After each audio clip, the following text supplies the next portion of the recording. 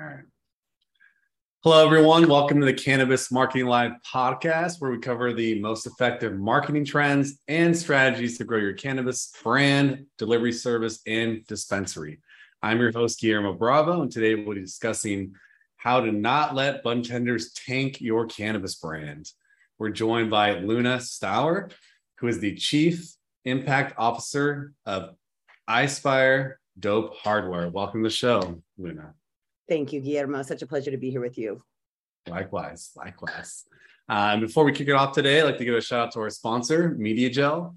MediaGel is the leading marketing platform helping cannabis brands reach consumers through their compliant ad network with real-time reporting, analytics dashboard, and conversion tracking.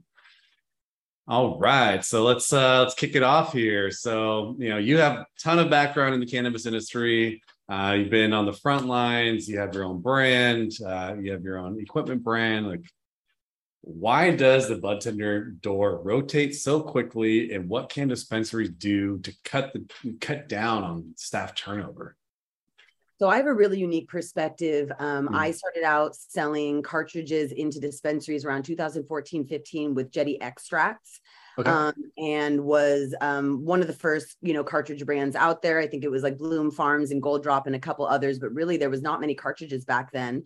So, I have that side of it. We also now, do white label vapes. So we still work with brands selling through vapes in the stores, but also with our dab devices, like the dab and the wand. These are really cool kind of pieces for retailers to have to be able to move through their concentrates. We're also seeing a lot of in-store activity based on the devices and the education side with non-cannabis touching. So I have had such an incredible deep dive in the past almost decade into seeing really, it's funny, I actually have two retailer meetings later today after this, after our webinar. And really, even as the CIO of a company, I'm still going in talking to budtenders, still going in talking to buyers. And so I think that that's one of the biggest issues right now with the budtender turnover is, well, there's several things. One, anytime you have, consumer packaged goods, business, the people at the retail level usually have the highest turnover because they are usually paid a little bit lower.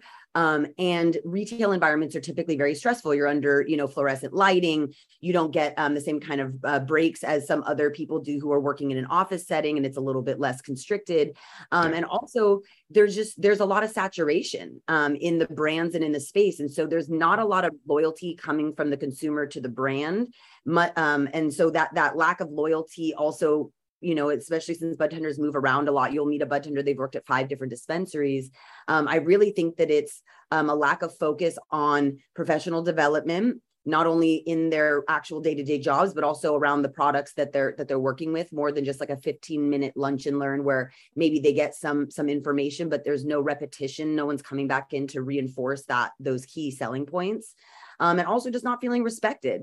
The way that I put it is budtenders are pharmacists. They are not paid as pharmacists. They are not trained as pharmacists, and they are not educated and given the respect that pharmacists are given. But by all, coming from California, obviously we're built on a medical model. You really are consulting with people who are just coming out of a cancer treatment or who are having erectile dysfunction, and they want to have a serious conversation about a medical issue. And you've got an 18-year-old or 21-year-old in some cases that because, they have a different relationship with the plant, it doesn't really mesh. And so I think that there's a lot we can dive into this conversation, but I think that it's an amalgamation of a total ignoring of the well-being of the budtender. Everyone just uses them as an object to sell their products. They don't really see what it's like to live a day in their life. Yeah. So, I mean, that's advice for a brand is you should probably do I don't even know what you'd call it, but basically just shadow a budtender or just live the life of a budtender for one day. And then you'll actually get an idea of what it's like to be in the front lines, right? Yeah, it's like an audit, it's like a lot of these, you'll be able to tell, you'll ask them, oh, have you tried this? Oh, I actually can't afford that. And we don't really get a discount here. And it's like, oh, okay, now we know that our outside salespeople essentially is what budtenders are for us as brands. Yep. They're not even they're priced out of engaging with our brand and even getting a couple free samples. I mean, it's hard to sample out a $300 rig to, $1,000 in an area, but for brands, it is hard for struggling brands to be able to, every store, they drop off enough for everyone there to try it. It can be very, very stressful on both ends. So this is a conundrum that I'm glad that we're having this conversation around, because I don't know that this is really ever, looked at in a holistic way. And the other part of that is that if a budtender doesn't try it, they're not going to promote it and sell it. Right. So, yeah. And I think a lot of people on this call know that, and I think that, with them being trained, like training a new staff member, if you're actually giving them, like Leaf.vip is a good example. I did some trainings for them. They provided lunch. We sat in, we chopped it up with them, very low salesy, very just vibey. And they all downloaded it on their phones, and they got paid $5 per 2-minute video that they watched. Jetty Extracts, Kiva, different brands would pay to be on this platform, but Leaf.vip was the one that went in and converted them, and the store didn't have to do anything. They weren't out money, they weren't out time. This was a lunch break these folks would have taken anyway. And they're loving it. They're seeing someone come in, loving their folks up, and they could do it on their own time. They get a $5 PayPal that in the morning when they're getting ready on the toilet, they could even study this stuff. You don't even have to be anywhere in an office. So finding ways like that when you're training a new staff member, doing an audit and saying, what is the age group? What incentivizes them? Are they more into a pizza party? Or are they more into going to a VIP event at a sporting event? Get to know every store, even on the same block, has a different culture. So I think that we try to apply something to everything. We just have brand ambassador programs, and everyone just goes out and does the same thing in every store without just checking it out, hanging out, going in and buying something from them. Like sit and actually consult with them, see how knowledgeable they are, see what excites them. And then when you come in for your lunch and learn, you remember these 3 only smoke flower, this one does edibles, this one said he was priced out, and you make an amalgamation of that in the way that you approach their training. Yeah. And given the high turnover with so many new staff members being trained, how can a cannabis brand create meaningful relationships with fleeting staff? Well, I think that, those loyalty programs that we're talking about, there's a lot of really interesting loyalty programs that are run by brands and third parties. A lot of them have really interesting integrations into back-end POS, so they can run Budtender deals through, like, let's say they're using Blaze or Trees or Meadow. They can, integrate into these backends for an incentive program. And then once they leave, at least they have their data capture. They can send it out. Hey, we know maybe you're no longer with this company. We would love to stay in touch with you if you're a budtender at another shop. Something that kind of keeps a composite and a space. And, people are doing a great job with the G4 Live Budtender Awards, and really acknowledging and creating a place for them to live. There's the Hi Budtenders podcast that I was actually featured on. That's really cool. That's really focused on educating budtenders, where there's a rich comment section. I think that, like, making sure that they know that they really work for the people in the plant, and the brand that the store that they work at might not be a good fit, but that they're seen and they're important and not disposable in the industry. And if they landed in a pool that just redirected back out, we wouldn't, in my opinion, see the brain drain that we're seeing from the cannabis industry. I'm a teacher. During COVID, I was looking into getting back into the classroom. I still have my credential. Like, people are I just saw someone in the parking lot yesterday in Oakland. She used to be a bud tender. She's wearing a scrubs. She's working in a dental hygiene office, and she was an amazing, Black female, empowered, wonderful bud tender. And I know these people have had thousands and tens of thousands of dollars invested in them from brands and their retailers into education and free samples. Why are we not accounting for that turnover? On a corporate level, we account for turnover from salaried positions, but from an industry level, you know what I mean? Yeah. That's a good point. I mean, it's, you have to stay on top of it. And I've always liked, what's the company's name? Zoltrain. I don't know if you've seen those landing pages. I love those landing pages for education for budtenders. Yeah. We use it with some of our partners, and it's just like, boom, you get the story. You get the mission, the vision, the sourcing of the products. You get the differentiator. Like, all these things are, they're important for selling your brand. Especially in this, there's, I don't know how many thousands of brands in the cannabis industry. But in California just has tons, and I don't know how many are going to be left after in the next few years. But the ones that do invest in training, in budtenders, in their sales team, and then invest in marketing, those are the ones that are going to be, here in a few years. So, absolutely. And another thing, getting back to just another point to that I'm downloading as you're saying it, is if you're a retailer or a budtender, wouldn't you like to have a kiosk that answered a lot of the questions, and maybe you're even learning from it as like, wouldn't you like to have like an automated colleague that you, when there's a huge line and you haven't taken your lunch break and you need to go to the bathroom, and you know what I'm saying? Like it's also, we're getting back into centering ourselves into what it's like to be a retail worker. It's like those things are not only great for the consumer, but they also reinforce the training and allow for some breathing room on the retail floor. Yeah. Yeah. Where are brands missing the mark with budtender training? We discussed a little bit. So creating a business plan that accounts for samples from your per day one pro forma, I think is huge. I think that having someone scheduled consistently where they're going in every month or quarterly, because a lot of us have small updates in dosage or packaging or little things. And it's good to just, you know, budtenders are not on newsletters. You have to remember, this is a different population, different education level, different income level, different, you know, even ethnic and cultural breakdown. It really looks different from the executive side of the cannabis industry for reasons we understand, hopefully. And so that's part of what it is kind of just understanding what their day-to-day life is like. And so providing food. I don't know if it's just because I'm a Jewish girl, but like, if there's no food around, there's no loyalty being bid. If you're throwing a party or an education event, or there's anything happening and I can't get a nosh, like that's not feeling loved. I don't feel loved in that way. And a lot of my Latino friends are like that. A lot of other people are like that, where it's like, if you're going to sit me in a room on my lunch break, bring me some bomb burritos or Thai food. Feed me. You know what I mean? Like, yeah. Why is that lost? Why is the Italian grandmother thing lost? Like people want to feel seen as whole beings.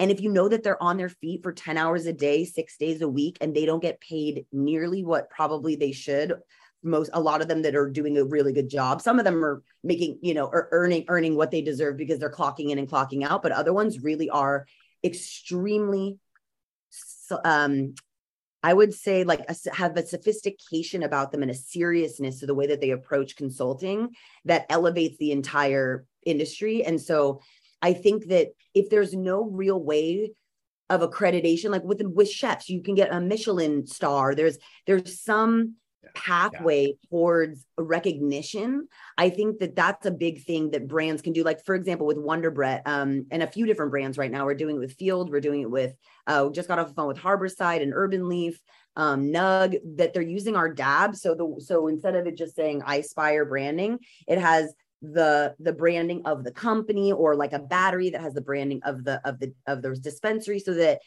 they can have a fun gamified competition where they know that if they work harder, that they will get hooked up. And like I said, it's not off the retailer's back. It's the brand is running it, right? So baking it into your budget, knowing that you're probably going to spend a lot of time and also human resources, right? You're going to need a street team. You're going to need, we even have our brand ambassadors have to go through a training program and pass a test on how to run a dab bar, how to put this together, troubleshooting questions, how to tag us in social media.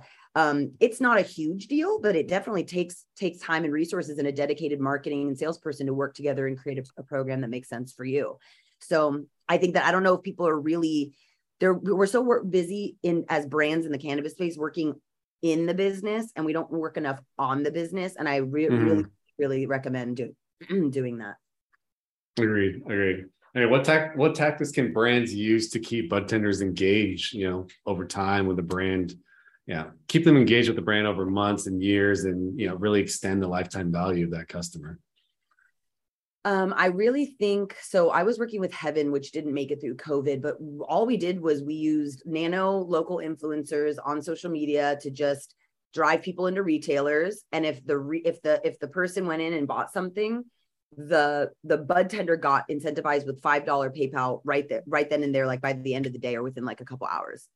So that touch point and that building of the loyalty, I thought was a really important example, the Leaf.VIP example. And also with Jetty, we have budtender bashes, we have budtender events, 420. We had, you know, the van would show up and take everyone to a local brewery and drinks on us and dinner. Things that just show them that you are actually going to be a partner in the long run, instead of these highly transactional, I need you to sell my product, I'm desperate for you know, getting my business up and running as an entrepreneurial energy, coming to someone who's sitting in behind a counter, just fielding questions all day. I think that the things that move them and the things that are exciting to them and the things that they can do in their off time are going to be a lot different than the ways you would incentivize your executive sales team within the brand internally. So I think that just like having that that profile of which region your key regions are and what are their key motivators. Like in LA, it's like Lakers tickets like all day. You know what I mean? In the Bay, a Giants ticket all day. Someone comes into town. We were in Vegas. We took some of our clients out to a big DJ club, and it took them a year for them to go out with us, and we ended up closing that deal. Like little things where it's like, I always say love is lucrative, right? It's like if you actually show that you care beyond just transacting, you will see so much more responsiveness when you send samples out and you come back the next week. Hey, how were your samples? People actually responded. They're like, I didn't see where those went, or I don't know, or you know what I'm saying? Like there's a big difference between it's just like teaching public school. Some of the kids check out, some of the kids are really engaged. And as an educator, I had to figure out who were the ones that were going to excel, push them to their limits, support the other ones as much as possible, try to team them up with other good ones, making sure that, that the leaders of those Budtenders continuously are kind of your trainer in-house for the, at the retailer for you. But it takes a lot of time and energy. Yeah. I mean, and then as far as frequency, like how often as a brand should you visit a dispensary to maintain relationships with budtenders? I mean, you said you drop in every week, but like realistically, what should you plan for? It'd probably be the 80-20 rule kind of a thing where you're giving 80% of your time to the 20% that are doing the most revenue, unless there's an easy way. So we have a video box that we send to our B2B white label clients, brands and oil fillers, that when they open up, it has a video. So it's like a 60-second video, can be recharged by USB. People, I mean, it's a novelty. People love it. They always lose it and call me. They're like, oh my God, what is this thing on my desk? It's super fun. It's like a singing telegram, but it's referenceable, right? You can review it. You can, it knows when it's being opened and closed. So it's kind of a presence that lands in a way that feels intentional and in a way that, could be absorbed. POS, a really good, smart POS. You don't necessarily need to go in there every month. You could go in there quarterly if you have a really good channel marketing person that did an audit on the space, figured out the type of POS that was needed, the kind of messaging for that client. A lot of paid ads and placement to drive in new leads, all of that kind of stuff works, with the TVs and the layout. Figure out which are your premier, your premier shops that the people are responsive, that they work on email, that they don't have dramas or problems with drop-offs or payments or metric, that their staff is, like you kind of have to put your energy into the ones you're like, y'all know what you're doing, you're professional, you're put together, and you're going to continue pushing my business forward. And the other ones that are just not showing love, and they don't feel like they're being well kept, and you don't feel like you see a lot of movement, or there's a lot of turnover and just the vibes are weird.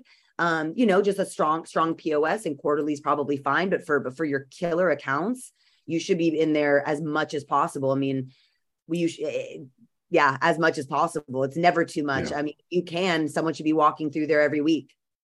Ideally if you're in like a MedMen or a Harborside, Urban Leaf, Urbana, like if they see you, that's how I built my whole career. Is I did every first Friday at Harborside for 5 years. I did a buy one, get one on Jetty cartridges. I mean, I was giving people back before in Prop 215, they would come buy 15 cartridges and come to me at the table on the sales floor and grab another 15 and walk out. They were essentially getting wholesale, no tax. Like if you think about it, because they're just buying one at retail, getting one for free. So, we have a bunch of Budtenders and patients that have been getting hooked up and laced up with free product for a decade, and then everything shifted. So there's also a lot of, that disgruntled nature of, they used to get, 15 to 20% off. They used to be able to smoke blunts in the back room and take dabs in the back room. They used to have a chiller environment. Now they have more people coming in because of, it's recreational, asking more questions, more basic questions. Before, patients were pretty well educated, and none of the free samples from reps when they come in, and their wages haven't gone up at all, but the executive wages above them have, and they've watched that and they're pissed. You know what I'm saying? It's like they've frozen in time. They're the unpaid pharmacists. Yeah, that's a tough one. I guess it's hard to compare. For me, on the outside looking in, it's hard to compare a budtender to a pharmacist because budtenders didn't go through the education that pharmacists did, I right? know, but if you need a medical Yeah, recommendation to go to a dispensary, if you need a recommendation and they're the one dispensing, they're more of a medical dispenser, like a yeah, true dispenser.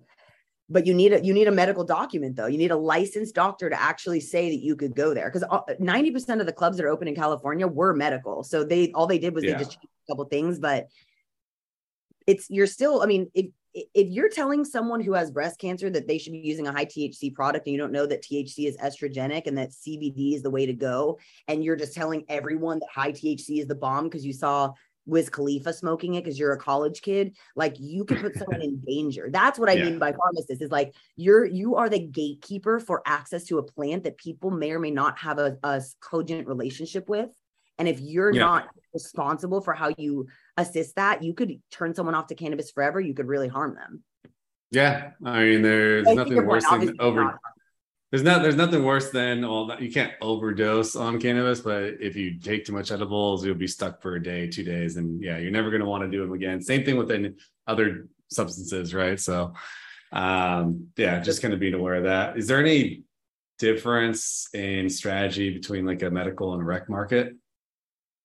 Well, yeah, I mean, we're looking at Germany right now and some other medical Okay. markets in the U.S. that are really talk about pharmacists. And this is so funny Yeah. because in Germany we can't do vapes because they can't accurately dose how much, because it's an open container, right? Like this is an open Yeah. container. I'm self-dosing. So, which I think is silly because you still get a full bottle of like cough syrup or promethazine and you just assume that you're going to dose it out. Or I don't know. There's other controlled substances that we figured it out with, but THC is a problem, obviously. So that's a major gatekeeper to, really, that the medical minded concept is so limiting because this plant is so prolific and potent, and it's not alcohol. It's not these other substances like an aspirin that you can perfectly dose every time. I mean, you can get multiple different phenotype expressions from the same cut and same mother and same strain with completely different terpene and cannabinoid profiles. They're not completely different, but variable enough that it's not, it's more than a 10% up, over under variance. Yeah. That's not pharmaceutically Yeah. viable. So I think that, I was in Colorado and I remember being really uncomfortable doing this tour I'm forgetting what the name of the club was, but we walked in and we're in the lobby and someone comes out and goes, medical, like screams it, like school lunch lady screams it. And there's like a whole line for the rec area, and then there was like a fork in the hall to the other area, and the guy gets up and walks over. I found, as a Californian who really has been around, I mean, I was in 6th grade when Prop 215 passed. I've been smoking, selling, being around, growing it since I was 11 years old in middle school. So like I understand the medical model to my bones. I consider myself a patient. So seeing that in that way, that was so profound. It was That's like disrespectful. but it goes back to the point of that's a retail person just trying to get through their day. You know what I mean? So it's like you're trying to put a medical model, but this person's like a Walgreens worker that's just like, number 48, your thing's ready, and being like, oh, your erection pills are here, or like your lube, ma'am. Like no one or like, hey, I found your pregnancy test. Like these are ADA, these are confidential. You don't want to be identified in a group and everyone else is wrecked because they're going out partying and you're the one that's a sick person. So I don't know if that necessarily answers your question, but I believe all use is medical use, but continuing to treat it so clinically and not, Yeah. it goes back to that, are we pharmacists or not? Stop acting like it's a controlled substance if you're going to have random untrained people with no education, background check. Right now it's like you can get a Burger King and working at a club. There is no difference. Like clubs don't expect any more than a fast food restaurant as far as education goes. Yeah, and that example you mentioned it seems like, well, number one, not only bud tender training, but just in general training for your staff from the retail level. It sounds like an operational problem. And there's a lot of retailers that don't know what they're doing. They don't have retail background. You're supposed to greet customers. You're supposed to smile. There's all these different things. Customers always right, like that you would know if you worked in retail. You would think, right? I know, but we're so spoiled. But maybe it's on the on the retail side, it's just people, maybe they're not hiring retail people. That's just first mistake right there. Hire someone that has the experience in retail. Like fast food is fine, or work at a clothing store. Yeah, doctor's office. There you go. Yep. Yeah. And I've heard of wild brand incentives like prizes, cash incentives, Amazon gift cards, et cetera, et cetera. Do these work? Absolutely. If you were making $8 an hour, $15 to $18 an hour, you don't think $25 means something? Yeah, that's 4 hours of work. That's 3 hours of work right there. You would be even just within companies I've worked at, the executive staff that works in the office and his incentives, and the incentives that work for the warehouse staff are completely different, and it's not based on budget. It's based on like when they vote on what they want to do, they're just cultural. It's completely cultural. Yeah. Exactly. Even if I'm both neighborhoods, like I have one neighborhood that's like always playing like mariachi and putting off fireworks, and I have another neighborhood that's always just like everything smells like Chinese food, and they always have their like, and they're within 2 blocks of me on either side. It's just like that these folks' values, and we're all living together. We all love each other and work together, but there's very distinct value systems. One's not better than the other. This is what makes our space so vibrant and beautiful. And that's why I live in the Bay Area and in California. I love the melting pot. It makes us so strong and so empowered as a community, because we're all coming together on cannabis. So that's the thing that we have to remember, is like most of them smoke weed. It doesn't even have to be money. It could just really be the product. But the problem is there's no way right now to give free product to budtenders unless you're going through a backdoor way, or you're doing it through Metric. But then you'd have to do it as SB 34, and each of them would have to sign up as a medical patient, or there's some ways to do it. We can actually talk about that. I mean, I think a lot of budtenders and brands need to really be thinking about SB 34 if they can afford. Well, first of all, you shouldn't be in business. Let me just say this. You should not be. What is SB 34, by the way? I should probably define that. So California Senate Bill 34 put back into Prop 64 what 215 had in California when we went from medical to rec, that you could gift compassionate. So like as Jetty, I could walk in, drop off 100 cartridges and say that 50 are for compassion.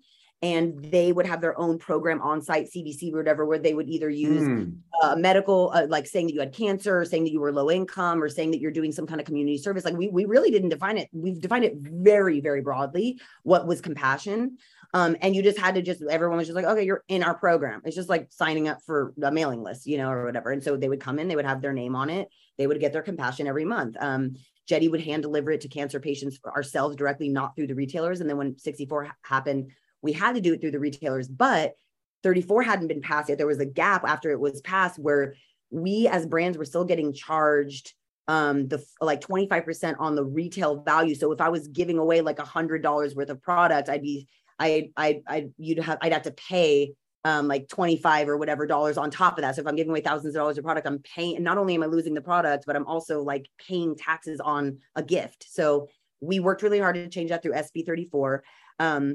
But what I was going to say is you should not be in cannabis if your business plan does not account for compassionate care and budtender incentives. I'll say compassion first. Everyone who started in cannabis, the way we grow right now, myself, I have a compassionate grow and I gift it to veterans and ill people. This is the nature and the basis of this industry. Every brand, no matter how crunchy or cold or cool or like LA, doesn't matter where they were, everyone had a budget for giveaways for patients and low-income people. It's what Brownie Mary and Dennis Crone fought for. That's why 215 was here. That's why we've been able to scale tax control and regulation across the world from California specifically, was because it was based on compassion, which started with AIDS patients in the 80s and Brownie Mary bringing in brownies to young gay men dying of wasting syndrome in San Francisco. So there's a legacy that you're standing on. If you're in the cannabis industry, your pro forma needs to bake into the triple bottom line is people. And we can put budtenders into that because essentially they're also on the ground, working class, hardworking advocates for your brand and for the plant and for everyone. They're the point of contact and the first, in line of combat. So that's the most important thing, is that if this is not something that your company is talking about, the loyalty piece, the relevance piece, the training piece, the sell-in and the sell-through pieces, all those things that we do spend a lot of time on aren't going to matter, because you are not going to be relevant. People will always go towards a brand with a story, will always go towards a brand that's giving back. I was selling Jetty into places that couldn't afford us just because we had a give back program, and they knew that, yeah, my cartridge is $25, the other ones are $20, but you know that we're hooking up 400 active patients in California right now that are getting a gift bag. And when Budtenders could say that to a client saying, hey, I know that this is, at retail, that would be $10 more, right? Because it's five wholesale. So yeah, the gold drop one is $20. This one's $30, or sorry, 40 and 50. It's $10 more, but here's a little poster that explains with a photo of like our first patient that we gave it to, hey, this is what you're giving to. Like, we do custom ratios for people that are actively in cancer treatment. Like, we had a whole program, a case management program just for that. And the Budtenders could talk about it. They felt good. The people felt good. And they were technically making more money too, in a way, because they were still, they're still making a little bit more too. So it really is a win-win-win. Everyone feels like they're part of something instead of it being this very siloed transactional experience that I see in the retail space. Yeah, I mean, you're just sharing mad knowledge over here, so thank you for that. Switching gears to the consumer focus. If a cannabis brand is entering a new market, how can they build relationships with brand new, customers who may never heard of the brand? It's interesting. I've been seeing a lot of people doing adjacent advertising to mainstream. So like Can is a good example. I'm forgetting the brand now that does those cool bongs and ashtrays that are glass with the silicone on them. Session, I think. Yeah. They use like broccoli and they use like Cheetos. And so they're able to and Can did this whole thing. Raw uses that on their TikTok. He just uses like random flour, right? It's so funny. It's so Herbs, funny. Yeah. Exactly. So I think that viral content that can reach into that area is always that's just what I've been seeing recently. Because like around the holidays, Can had a non-alcoholic, or sorry, just a non-cannabis infused mixer that they were suggesting. I'm actually kind of forgetting what it was, or maybe they did an alcohol infused. Can basically straddled cannabis and alcohol, which obviously you can't have them in the same product, but it was Baron Davis and Kate, what's her name from Almost Famous, and like really just created comedy and silliness around it, but it wasn't a cannabis branded product, but it was by a cannabis brand, if that makes sense. Like, I think that that's kind of disruptive and interesting. And I mean, iSpire personally, we went with Arch Rival as our PR firm over a couple of other really good cannabis marketing agencies. Sorry, not PR firm, marketing agencies.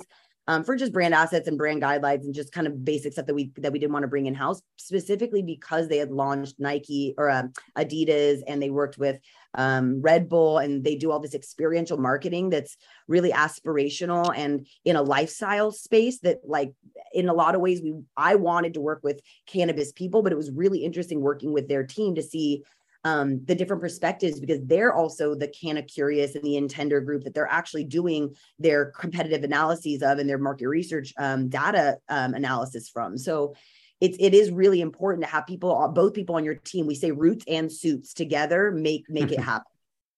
You have to have so many great one-liners, by the way. I know, Roots and suits, healers not dealers, love is lucrative. Yeah, I love all that. Well, and it goes back to your point of like, how do you keep it up? Is like, as a movement, cannabis doesn't have a PR firm. We don't have talking points that when you come into a cannabis job, you're like, this is what we say. So I like repeating them and doing that, because it's nice to have an echoing where you can talk to anyone at any place in the cannabis industry, anywhere in the world, and they know what time it is. Exactly. They know the assignment. Exactly. And then on my side, I'm obviously on marketing. So I've been focused on customer acquisition for brands since 2014. So, social media, I would say, is brand awareness play, right? That's top of funnel. Getting people to know about you. PR is the same thing. Programmatic advertising is the same thing. Google display advertising is the same thing. Those are all top brand awareness plays, right? So you get people to know who you are, maybe get them to your website, And then you need to continue to retarget them, right? You need to follow them with ads. So you can continue to do that with programmatic. Yep. I would create probably some custom landing pages, similar to what you can do with Zoltrain. Your mission, vision, product, everything, anything that really showcases your differentiator, you should do. Invest in content, right? Blogs, invest in contributing articles to third-party websites. Educate Budtenders, obviously no brainer. Educate your consumers, give as much information about who you are, who, what, when, where, why. Like people buy for the, because of the why now. So just came up with that one on the fly. There you go. Yeah. We buy with our eyes and our lives. Events. Like yeah, events is going to be huge, right? So any way you can participate in events, experiential. I know it's challenging for cannabis, but there's ways you can do it. Like you don't need to have a partnership with Coachella to market to people at Coachella. All right, so you could be in Palm Springs in the area, and there's ways that you can activate at events, whatever it is, sponsoring a restaurant, doing whatever, flying over Coachella with one of those banners. I've seen it all. My ultimate Luna that I want to do at one of the events is I want to throw a cannabis event, and I want drones to fly over, dropping parachutes with weed on everyone. Yes. No one's ever done that. Don't steal it. No, I really want to do that one. And then have them do a drone show at the same time, right? It's like, boom. That's where I thought you were going with it. I'm with that too. We were at EDC. So it was right after Electric Daisy Carnival is one of the largest raves in the world in Vegas. And it started the day after MJ BizCon ended last year. I was there too. Yes. Oh, saw Cascade, saw Purple Disco Machines, saw everywhere. Yeah. Dude, it's funny when I told you about that Vegas show that I took our client to, it was a Cascade show. There you go. That's we the took best. Our whole team out. It was, and that's another thing about like retention and stuff too. It's like my CRO. Actually, interestingly enough, the way we got the EDC tickets was through another interesting bud tender and retail incentive program, which was very radical in the sense that it actually set a precedent for selling a mainstream event ticket through a cannabis outlet. Cookies partnered with, they had like a bunch of fig farms, eighths, quarters, and ounces. And if you went in, they did a partnership with Rainbow RMBW, which is Insomniac, the production company that's on EDC, has now a cannabis brand. And they did a soft launch of it. I don't know if you saw the RMBW with the huge hand smoking like an electric spliff, an electric joint. No can, but there's EDC still very not cannabis friendly. But they sold. So I went in and bought 3 ounces or whatever, 3 or 4 ounces. And with those ounces, got a VIP ticket, which was worth more than you know what I mean? Like I saved money. Then I got it. And I got 4 ounces. Like it was a net positive across the board. And I got to go into a cookie store, see my friends that work with at the Oakland downtown cookies. And you get a commemorative ticket that you then go online and get the tickets through. So essentially remember when you used to have to go to get your ticket master at like a CVS or a Safeway, or you used to have to buy your tickets from a grocery store. In person, old school throwback, 90s. Yeah. So it's the same concept. Like it instead of a CVS, it's a cookies, and instead of Ticketmaster, it was Insomniac. So that's a really cool way. It got me in the store, and I'm like, I'm posting, and I'm like, I get to tag Fig Farms, I'm tagging Rainbow, I'm tagging Cookies Oakland, I'm tagging the Budtenders that I know there, the manager, my friend who's a part owner, and all of a sudden it's this huge. And the only reason I knew about it is because my friend Donnie, who was working for Rainbow, posted it on his story saying, hey, there's this thing for EDC, and I was like, we were going to go to EDC anyway. Let's do this. So we were completely unengaged with the cannabis industry, and it pulled me in through a social post that got me into a retail store, and then tagging and posting out, and tagging and tagging Insomniac and everyone. So there's 7 or 8 people, all with tens of thousands of followers, on this one post of me just like the night before leaving for Vegas with my ounces and my commemorative cards to buy these tickets. Like exactly. That's the kind of guerrilla marketing we need to see more of. Yeah. And if you number one, make a great product, right? If you don't make a great product, then no matter what you do, you're not going to be able to put lipstick on a pig. Like it's just not going to go anywhere. So create a great product. There has to be a why behind it, right? So I know cannabis consumers in general, they do a lot of price shopping, so they're not as loyal to brands as other industries, but that's changing, right? Customers are getting more sophisticated. They want consistency with the product. They want consistency with the outcome of the product, right? I know that sativa indica, old school way of doing things is in labeling things. And that's evolving, right? People are going to buy products because they want to sleep, or they want visuals, or they want to go for a run. Like there's reasons that they use a specific product or strain or whatever it might be. Me personally, I don't ever smoke indicas. My favorites like Durban Poison or Classic Blue Dream. Like, I love that, and I never smoke indica. Like, especially when I go to events and I'm trying to network and everything, like I can't smoke someone's random joint, like, because I don't know what's in it. And then boom, then I'm dead and I can't talk, right? So you gotta know what you're using. But where I was going with that is, if you make a great product, consumers are going to be your biggest ambassadors, right? Guerrilla word of mouth marketing, that's by far trumps all other marketing, branding, anything they can do. PR, word of mouth is going to crush everything. Absolutely. So make sure that you make it easy for people to share a story. Make it easy for people to tag you, to check in if they're at a location, to engage with you. Just make it easy for people, and even do a refer a friend, deal. Like, refer a friend, get 10% off your next order. Like, give them something, right? I know there's a lot of companies in the cannabis space, a lot of brands, and it's hard to differentiate yourself in the industry. And I know that it's given an even more challenging right now because the recession, the drop in disposable income, all the laundry lists of challenges that cannabis companies have to go through, all the hoops that you have to jump through, all the taxes you have to pay. Like, it's, as Forbes, had on the on the cover with Burner as like marijuana meltdown, right? It's like, all right, setting us up to fail. Like, that part. Yeah. It's been a rigged game from the beginning. They don't want us to win, and that they forgot when they buried us that we're seeds. So we about to grow out this. Yeah, it's all, they don't want to get into the pockets of pharmaceutical, alcohol, tobacco companies. That's pretty much it. It's as simple as that. With every company in every sector of this industry fighting to win consumers' attention, what are the best ways to stand apart from the competition and create these meaningful relationships? I think really going back to what we were just talking about, I think like making it's interesting how much iSpire has been able to do in a year of having these devices out. Like, we've been around for a couple of years. It'll be my 2-year anniversary in a week or so. But like, our team always walks around shows with these plugs. Mine's the little one, but they have big blinging ones. And just with our shirts and like dope hardware, we wear it in airports, we wear it out to restaurants, we wear it when we're on the weekends.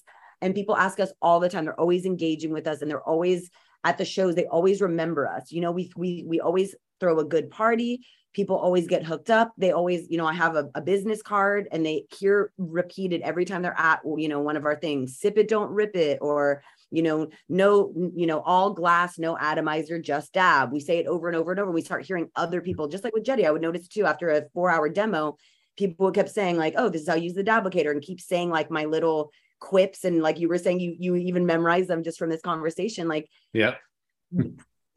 be something, show up, be something, and say something that people want to hear, and give them a reason to want to repeat it to the people that they most love and care about, not just who they're getting paid to do it with.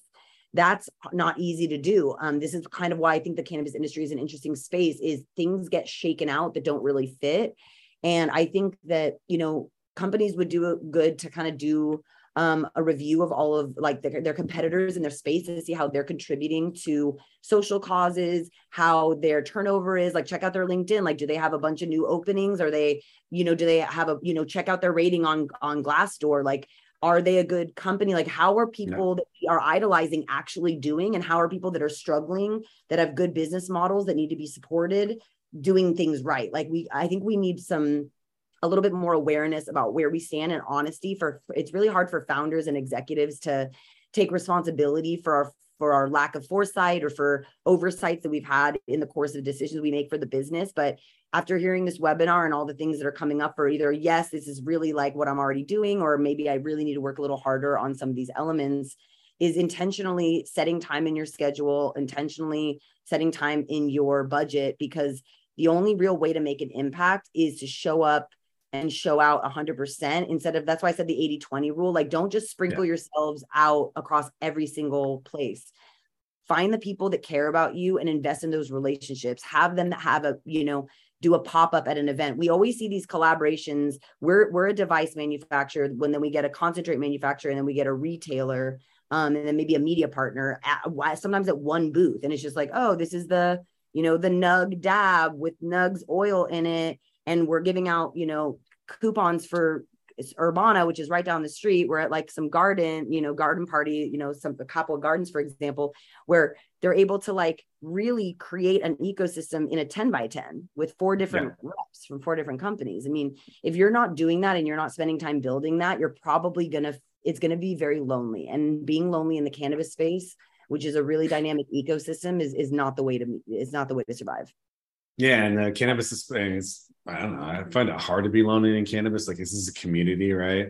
And, a community-based brand builds loyalty, not by driving sales and transactions, but it's by helping people meet their needs, right? So why are people drawn into cannabis brand communities in the first place? Well, we're the renegades. We're the underground. We're the speakeasy. We're you also do things. I mean, I've traveled around the world and I've never seen a ball of hash or a spliff or a joint open as many doors for me, whether it's backstage passes, friends that we meet in the park, then food, alcohol, cigarettes.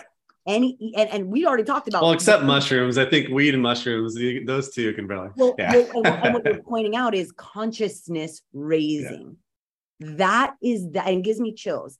That's the common thread with plant medicine. And that's why I really don't just focus on cannabis. I focus on psilocybin, all the entheogens, DMT, mescaline, all these things, because we're at and you're in San Francisco, right? So they just decriminalized psychedelics, right? And I worked on decriminalizing Oakland. So this is very close to my heart. Denver and Santa Cruz, there's 4 places now where you can gift, grow, and gather.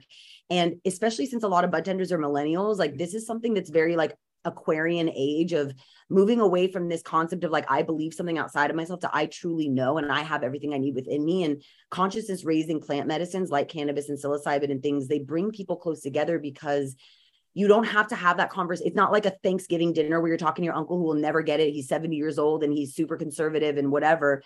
These people already get you. You feel seen. People, especially during COVID and isolation during the pandemic, there has to be a process of being seen and seeing other people in community. That cannabis, there's nothing like cannabis is meant to be passed around. It is meant to be shared. It's not like a cup of tea where everyone gets their own cup of tea. It's like a joint is rolled with the intention of bringing people pleasure in their bodies, their minds, their creative spaces, and their energies. Like you said, maybe before a run, maybe to like start off a meeting at iSpire.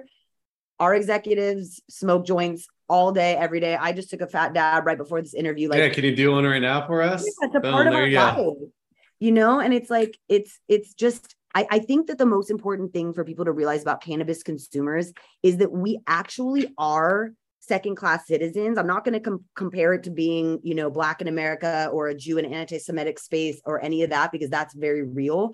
But as far as like harm to your body and your liberty, 100% being a plant medicine user is criminalized to an extreme degree in this country. And us getting together is very healing and very empowering, and I believe a radical act. Yeah, and I remember reading this. It is actually the government paid the churches to make it bad, right? And it's funny because in church they say it's like God's plan, right? It's like, okay, well, everything's conflicting. Every they say that Jesus was anointed with hemp oil, and the word cannabis is from Caneh, which is in the Old Testament of the Hebrew, the Torah, and like it's only been illegal since 1937 with Asslinger. What's his name? I always call him Asslinger. I don't know his real name, but Anslinger. it's a very new concept, you know? And then you see the pendulum swing, right? Where it's like Colorado legalized and teenage use spike, and then it went back and then it dipped below pre-legalization levels because things are all sexy when you say don't do it. But then when it just becomes another plant in grandma's garden and no one's tripping, the kids aren't trying to skip school to smoke weed anymore because grandma's making it into tea. That ain't sexy. That ain't cool. No. Yeah, exactly. So this is the normalization process. This is how it happens. Is we're in a swing right now where we're seeing a lot of like, you know, in the vape crisis. The public opinion has changed. I mean, since I got into space, when I got into space, we were like, you're in cannabis, looking at you like, what? And then now they're like, oh, damn, how do I join? Like, how do I get involved? Yeah, my sister who's a public school teacher and all my friends who I was in public school system for 10 years teaching, they all just unfriended me on social media. They're like, I don't want to see your weed posts. I don't, you know, I lost my entire professional career by coming into cannabis when I did. Yeah. If I went in now, people be like, get me a job there. And actually what's funny is all those people are now asking me for jobs in cannabis because they hate teaching during COVID. Yeah, exactly. It is amazing. Yeah. It changed. But that's good, right? You want normalization. Yeah. That helps everyone. That helps Budtenders feel safe too. Because Budtenders, another thing we didn't talk about is Budtender safety. I have a lot of friends who have been involved in raids and robberies, and it's very unsafe, just like being a public school teacher, like, you know, school shootings and stuff. So safety protocols, having really good security staff, that's extremely important. I agree. I mean, especially nowadays with everything kind of going on. As you said, with the school shootings and just like social uncertainty as a whole has just skyrocketed in the last 8 years plus. So yeah. I guess last question. What are the metrics cannabis brands should be paying attention to and following and really know, to create solid connections with budtenders and, brand new customers? I'm telling you, KPIs. Yeah. KPIs. Well, those. Talk to Jocelyn Sheltraw at Headset. Yeah. Talk to Gary Allen at New Frontier Data.